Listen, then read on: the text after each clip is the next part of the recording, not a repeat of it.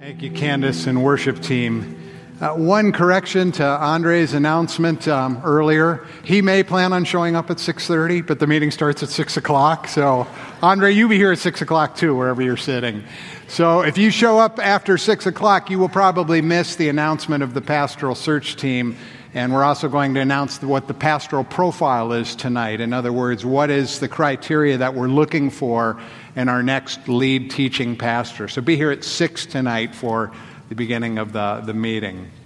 If you have your Bibles, I invite you to turn to Mark chapter 7, the 7th chapter of the Gospel of Mark that we are working our way through. While you are turning there, you'll see coming up on the screen something you may or may not recognize. First couple times I saw this, I had no idea what this was. This is something you might find along the beach as you're walking, and it is a shell. It is the shell of a crab. And a crab, whether you know or are interested in this or not, a crab is an invertebrate, which means that it has no spinal column. And because it has no spinal column, instead, it has a rigid exoskeleton, that hard shell. And as a crab matures, in other words, as his body grows, its body size, of course, increases with growth. But that shell is made up of a substance, a hard substance that doesn't grow, that doesn't expand. And so in order for the crab to keep on growing, it must periodically shed its shell in a process called molting. And as it sheds its shell, there's a new shell growing underneath, and the crab has to continually go through that during its lifespan if it's going to not only live, but grow. Now, what does that have to do with Mark 7? Well, we'll come back to that, maybe, but keep that image in mind because it is an illustration from the natural world of really something that I think Jesus is teaching us about here in this text today. We'll come back to this illustration at the end. Mark chapter 7, reading the first 13 verses, beginning with verse 1. And the Pharisees and some of the scribes gathered together around Jesus when they had come from Jerusalem. This takes place in Galilee. He's still here. This is still the Galilean part of his ministry. And apparently a delegation of leading representatives of Pharisees and scribes has been sent from Jerusalem, probably at the request of the Pharisees in Galilee, because they are concerned with Jesus and his teaching and his effect upon the people. And these Pharisees and scribes, they had seen that some of Jesus' disciples were eating their bread with impure hands, that is, unwashed. Now, at this point, in verse 3, Mark gives a parenthetical explanation. Mark is writing largely for non-Jewish people, and that's most of us. Probably, maybe all of us don't come from a Jewish background. So he adds this explanation for those of us who may not know what that's talking about. The Pharisees and all the Jews do not eat unless they carefully wash their hands, thus observing the tradition of the elders. And when they come from the marketplace, they do not eat unless they cleanse themselves. And there are many other things which they have received in order to observe, such as the washing of cups and pitchers and copper pots. And now in verse 5, he picks up the account again. And the Pharisees and the scribes asked Jesus, "Why do your disciples not walk according to the tradition of the elders, but eat their bread with impure hands?" This is not an innocent question. This is an accusation. This is a challenge. They are meaning to shame and discredit Jesus here. And Jesus responds from quoting the Word, the Old Testament, Isaiah 29:13 to be specific. And he said to them, "Rightly did Isaiah prophesy of you hypocrites, as it is written, this people honors me with their lips, but their heart is far away from me. But in vain do they worship me, teaching as doctrines the precepts of men." And now, in verse 8, Jesus begins to apply that scripture from Isaiah to them, to the Pharisees, and what they were doing. Neglecting the commandment of God, you hold to the tradition of men. He was also saying to them, you nicely set aside the commandment of God in order to keep your tradition. Now, in verse 10, he gives them a specific example. For Moses said, honor your father and your mother. There's the commandment of God. You may recognize that. That's the fifth commandment from Exodus 20, verse 12. And he goes on in Exodus 21, and he who speaks evil of father or mother, let him be put to death. Now he speaks about the tradition of men. Well, verse 11, but you say, if a man says to his father or his mother, anything of mine you might have been helped by is Corban, that is to say, given to God, you no longer permit him to do anything for his father or his mother, thus invalidating the word of God by your tradition which you have handed down. And you do many such things as that. This is not an isolated example, Jesus is saying. You know, the Pharisees are easy to pick on. We caricature them. You know, we have this way of saying if we find somebody hypocritical, well, he or she's acting like a Pharisee. But I want to start in kind of a counterintuitive way today and talk about my sympathy for the Pharisees. You see, the Pharisees, even though they are easy targets to caricature, they were not the power brokers of Jewish society. That was the Sadducees who were the power brokers. The Pharisees began as a sect. It was a group within Judaism that had very noble goals.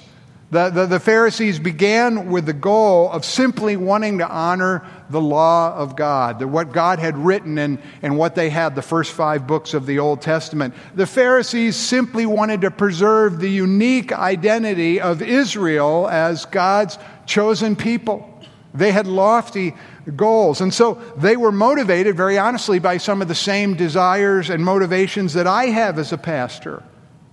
For example, first of all, they took God's command to pursue holiness seriously. They read and took seriously what I read and take seriously. Leviticus 19:2, God says, be holy because I, the Lord your God, am holy. And they heard that and they took that seriously. God wants us to be holy because we are His people. We should live increasingly holy lives. And that's a desire of myself as a pastor and of other church leaders. And yes, we understand now on this side of the cross that it is the holiness of Jesus that saves us, not our holiness. We understand that what He did on the cross is all sufficient. I can't, in other words, make myself holy enough to be pleasing to God. But we also understand that as part of our changed heart, as a response to what Jesus has done on the cross, and with the empowerment of the Holy Spirit, we are called to live increasingly holy lives. That the grace of Jesus Christ does not cancel out God's call to us to be holy. So I can sympathize with them. Secondly, they wanted to preserve the unique identity of Israel as God's people. I mean, consider what they knew that God had said about Israel. Exodus 19, 5-6, God says, out of all the nations, you, Israel, will be called my treasured possession. You will be for me a holy nation. They took that seriously, and their traditions were intended to put some boundaries around that, to preserve and to protect the unique identity that Israel had from being basically washed away, assimilated by the pagan nations that surrounded them. And again, I can identify with that as a pastor, as I think most church leaders can. We want the church to be in the world, but we want the church to have a unique identity in the world. We don't want the church to be compromised by the worldliness of our culture around us. So I can sympathize with them. And thirdly, the Pharisees wanted to give people a clear practical guidance about holy living. They in striving for holiness, the Pharisees faced the very same challenge that we do today. And the challenge is this: how do you apply the specific but often general in nature commands of Scripture to the unique circumstances of your life? Obviously, there's lots of God's law in the Old Testament and the New Testament, but there's a lot of gaps. And how do you take the law and apply it to the specific, unique circumstances of your life? They felt this, and they wanted to do something about this. And so through their tradition, they wanted to give people a map, so to speak, that charted the way through what is permitted and what is forbidden, what is clean and what is unclean, impure. And that's what developed as the oral law. The written law was God's commandments that at that time they had in the first 5 books of the Old Testament. Now the written law is what we have in the entire Bible. The oral law is what they developed to apply the written law, to fill in the gaps, to practically apply it. The oral law is what Jesus calls in our text today the tradition of the elders. That's the oral law. The tradition of men, he refers to it as. The tradition, he says, which you have handed down. It's been developed over the generations. Let me make this concrete for you. I'll give you an example. Here's from the written law, Leviticus chapter 15. That whole chapter is on cleanliness and purity. What do you do if you come in contact with something that makes you unclean? Certain bodily fluids make you unclean.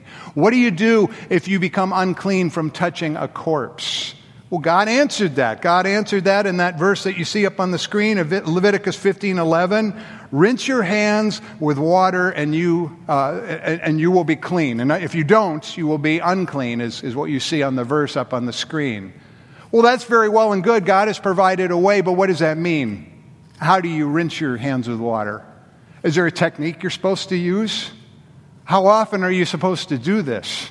In what settings are you supposed to do this? You see all the blanks that Scripture, even for them, doesn't fill in. That's what they tried to fill in with their regulations of washing. The oral law, the tradition of the elders, sought to answer those questions. What do you specifically do? And that's what we see in our text today, Mark 7, verse 3. Carefully wash your hands before eating. That verb, carefully wash, it comes from the root word fist. So we don't know exactly what their technique was, but it may have been something involved rubbing one fist in the hand or immersing your hands so all your fist was covered. We're not sure, but they developed a technique so they could answer the people's questions. How am I supposed to wash? Verse 4, the first part, cleanse yourself when you come from the marketplace.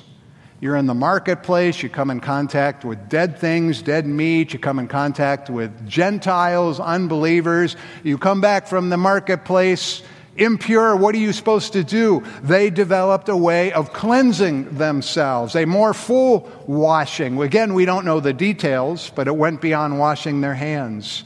The second part of verse 4, washing cups and pitchers and copper pots. What do you do when the things that you use to make your meal and serve your meal become exposed to something that renders them unclean? Well, they had rituals and explanations, traditions of the elders for how to address that. And you may sit here and you may hear all that today and you may think that is ridiculous. And let me remind you, you have your traditions.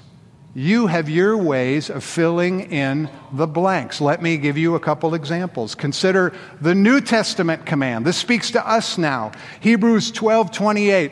Let us offer to God acceptable worship with reverence and awe.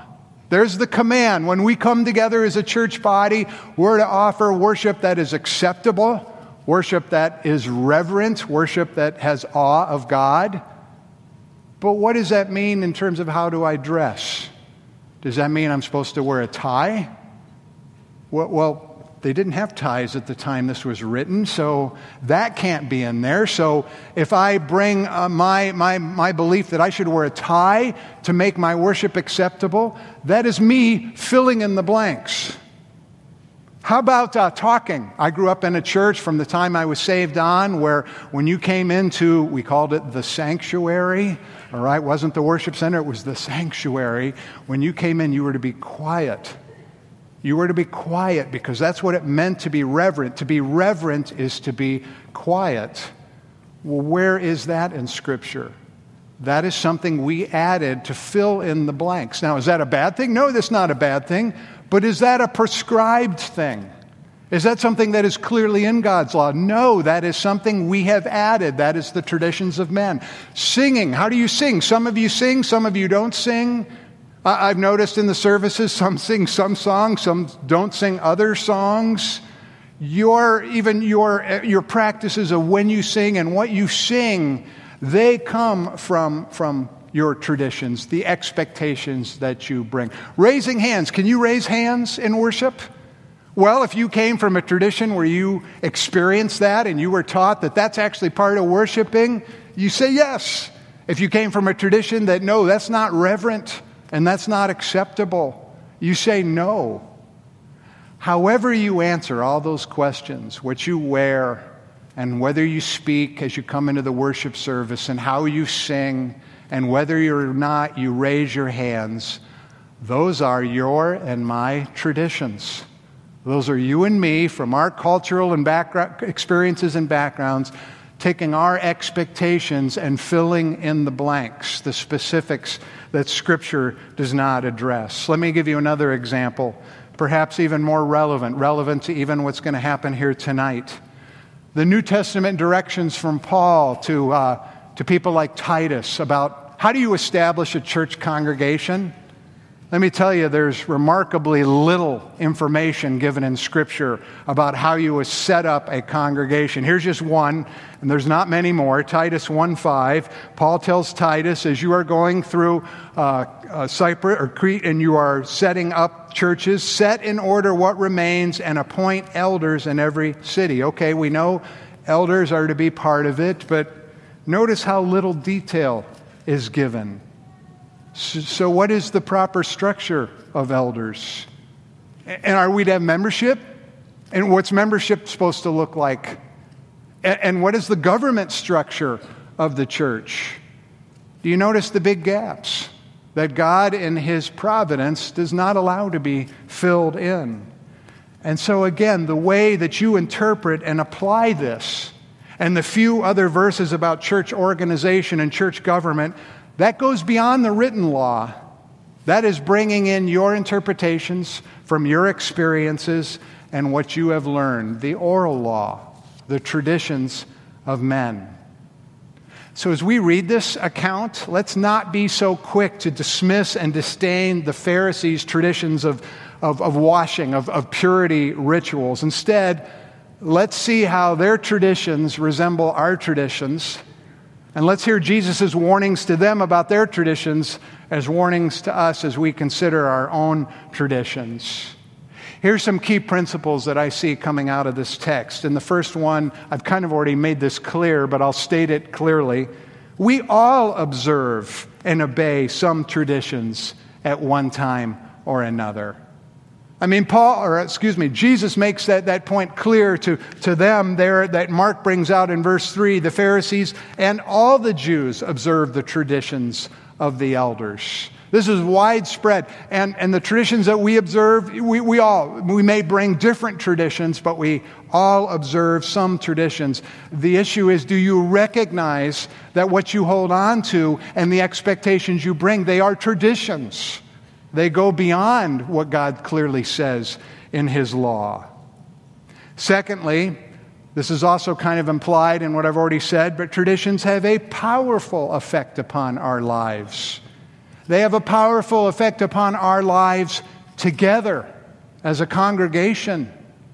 I love what Ray Stedman says. Tradition is the power of the past reaching into the present to shape our future. And let me just state the obvious example, the Constitution. We have a 100-year-old Constitution. That is not the Word of God. That was the people who wrote it at the original time over 100 years ago. Their best attempt to apply the Word of God to how to govern the church. But it's still tradition. It's the tradition of the past that now, as we consider it in the present, will shape the future. That's why it's important for you to be here tonight. That's why it's important for you to hear the warnings as Jesus goes further in this text today. Third, traditions can be good or bad. All right? There are the traditions, to some degree, are neutral in and of themselves. They can be good or bad depending on how we observe them. You know, most traditions begin in the right way and for the right reasons. At least that's my experience. It's people begin traditions in a way of somehow honoring God. They read something in Scripture and they think, what is the best way for us to try and honor that? And they develop tradition, or they take the tradition from somebody who has come before them. But the problem is over time, that original purpose is forgotten. And if it's forgotten, then what happens over time is all that matters is the tradition itself.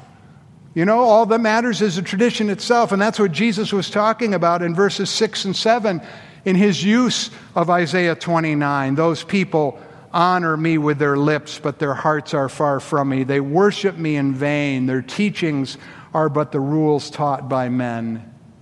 The prophet Isaiah, he's not specifically thinking about these Pharisees, but Jesus is taking that, and Jesus is teaching both the Pharisees and he's teaching you and me that when we keep practicing our traditions, when we keep going through the motions, but we let our hearts become disengaged by why we even have those traditions, when we're no longer focused on the underlying purposes of honoring God, we become like the people that Isaiah condemns. Our traditions go bad. How do our traditions go bad? How do our traditions become corrupted? Jesus describes this in verses 8 and 9. Neglecting the commandment of God, you hold to the tradition of men. Two contrasting verbs there. We cling to our traditions. We hold to our traditions. That becomes what's most important. And in doing so, we let go of the underlying purpose, the commandment of God. And that's how traditions get corrupted and go bad. Traditions, number 4, go bad when we lose sight of the underlying law of God. Now, Jesus gives them an example here, but it's one of many examples he could give them. Picking it up in verse 10, honor your father and your mother. There's the commandment of God. Again, the 5th commandment from Exodus chapter 20. What does it mean to honor your father and mother? It means not only to respect them and love them, it means when they become aged, and especially in that culture where there was no social security net, to care for them, to make sure their needs are met. But what's the tradition that had developed in that time? The tradition that's called Corban that you see mentioned here, which simply means consecrated to God. And again, I know this is so far removed from us, but think about designated giving. You may or may not be aware of that. That's something you can do. You can, in your will, you can say, I'm going to leave my house to some charity. And so I'm going to put it in my will now while I'm still alive, but I am going to do it as a designated gift. I'm going to retain possession of that house. I'm going to retain use of that house. It's my house, in other words, till I die, but when I die, it goes to that charity. Well, that's kind of the same principle of Corban. And in Corban, a Jewish young man could say, I know my parents are in need of financial assistance, and I do have some resources, but basically my parents have, I don't like my parents very, whatever. I'm upset with my parents, and so I'm going to take my resources and I'm going to make a designated gift to the temple. I'm going to say these are consecrated to God. Now, I retain the use of them. I can keep using them. It only goes to the temple when I die. But then when my father and my mother come to me in need, I can say, sorry, I can't give you anything. Everything that I have is already designated to go to God.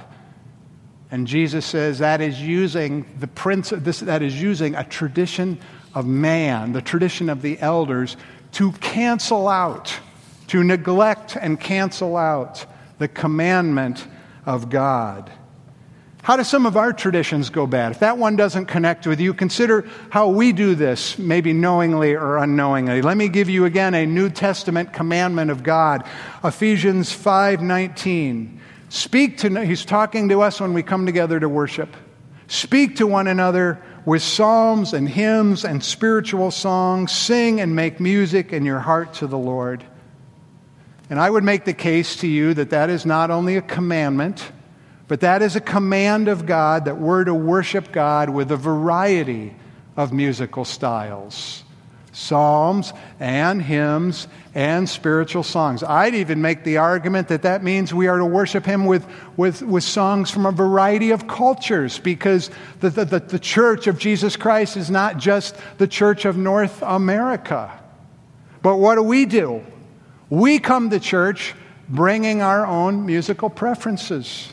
Some of those preferences are preferences from the kind of music that I heard in the church that I grew up in, and that's some of us. That's why I like hymns, or whatever it was that you heard from your church background. Some of us bring our musical preferences from the kind of music that we listen to in other parts of our life that moves us emotionally, and that's what we want to hear.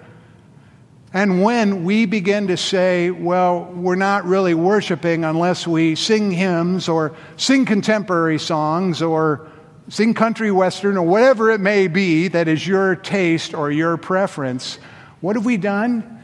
We have begun to raise up our traditions, whether we recognize them as traditions or not, over the commandments of God. Why is it that we hold so tightly, so dearly to our traditions? How is it that we can get to the point where, like Jesus says, we even may be consciously or unconsciously setting aside the commandment of God in order to keep our tradition? Very honestly, it's because traditions give us security. Traditions give us comfort. There's order, there's security in traditions, in doing the things the way I grew up with, or doing the way things that I've become accustomed to, or the way my family did it. There's comfort. It comforts us maybe to come and hear a certain kind of music, or observe a certain kind of liturgy in a church, or do other kinds of church practices in familiar ways. And there's nothing wrong with finding security and comfort in our traditions unless we take our comfort and our security of our traditions and we elevate it to a place where it becomes truly more important than the underlying commandments of God. And in doing so, we've made it an idol. We've made it something that we worship more than Jesus Christ Himself. So traditions give us security and comfort, but if those traditions and that security and that comfort become an idol, our traditions become rigid and they risk quenching the Spirit. Do you know that verse, 1 Thessalonians 5:19? Paul, or God speaking through Paul to the church body, to us, don't quench the Spirit. Don't throw a bucket of water by your preferences and what you want and what you're trying to hold on to on the flame of the Holy Spirit. Think of the early church in the first few chapters of the book of Acts. What do we see? We see the church growing exponentially. We see people coming in mass to Jesus because the Holy Spirit is moving powerfully. He's moving in new ways.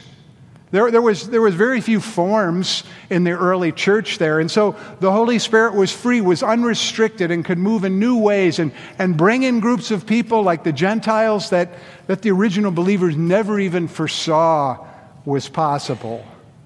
The church was growing because while there were traditions, it wasn't restricted by traditions. Here's Jesus' warning to the Pharisees and to you and to me. When we make the traditions, even the good traditions that give us comfort and security, the main thing, we risk quenching the Spirit. We risk restricting the Spirit's ability of our church to make us grow and move and be used by God in the world. So let me come back to the crab. That brings me back to the crabs. Remember, shedding their shells? And by the way, this is not my illustration. It came from a commentator named David Garland, but it just connected with me. I hope it connects with you. Think of that crab. To live and to grow, the crab must shed its shell from time to time. Now, it needs a shell. It can't go without a shell. It's weak and vulnerable and unprotected without a shell.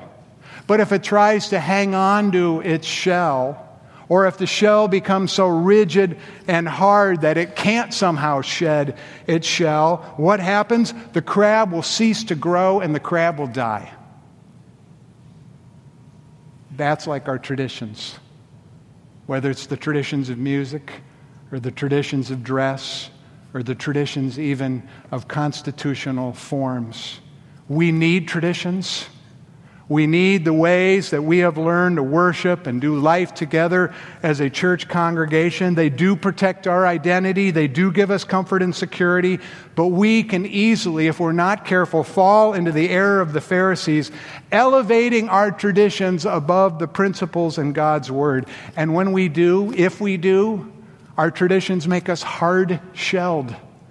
We become like that crab. The body wants to grow, but the shell is too hard and it can't be molted. It can't be shed. And so it kills the crab. And our traditions can keep us from growing and can even kill us if we become hard-shelled. So again, whatever the Lord is laying on your heart, whether it's your style of music or how you dress or how you do reverence as you come into our worship center or constitutional revision or anything else that is left open in Scripture.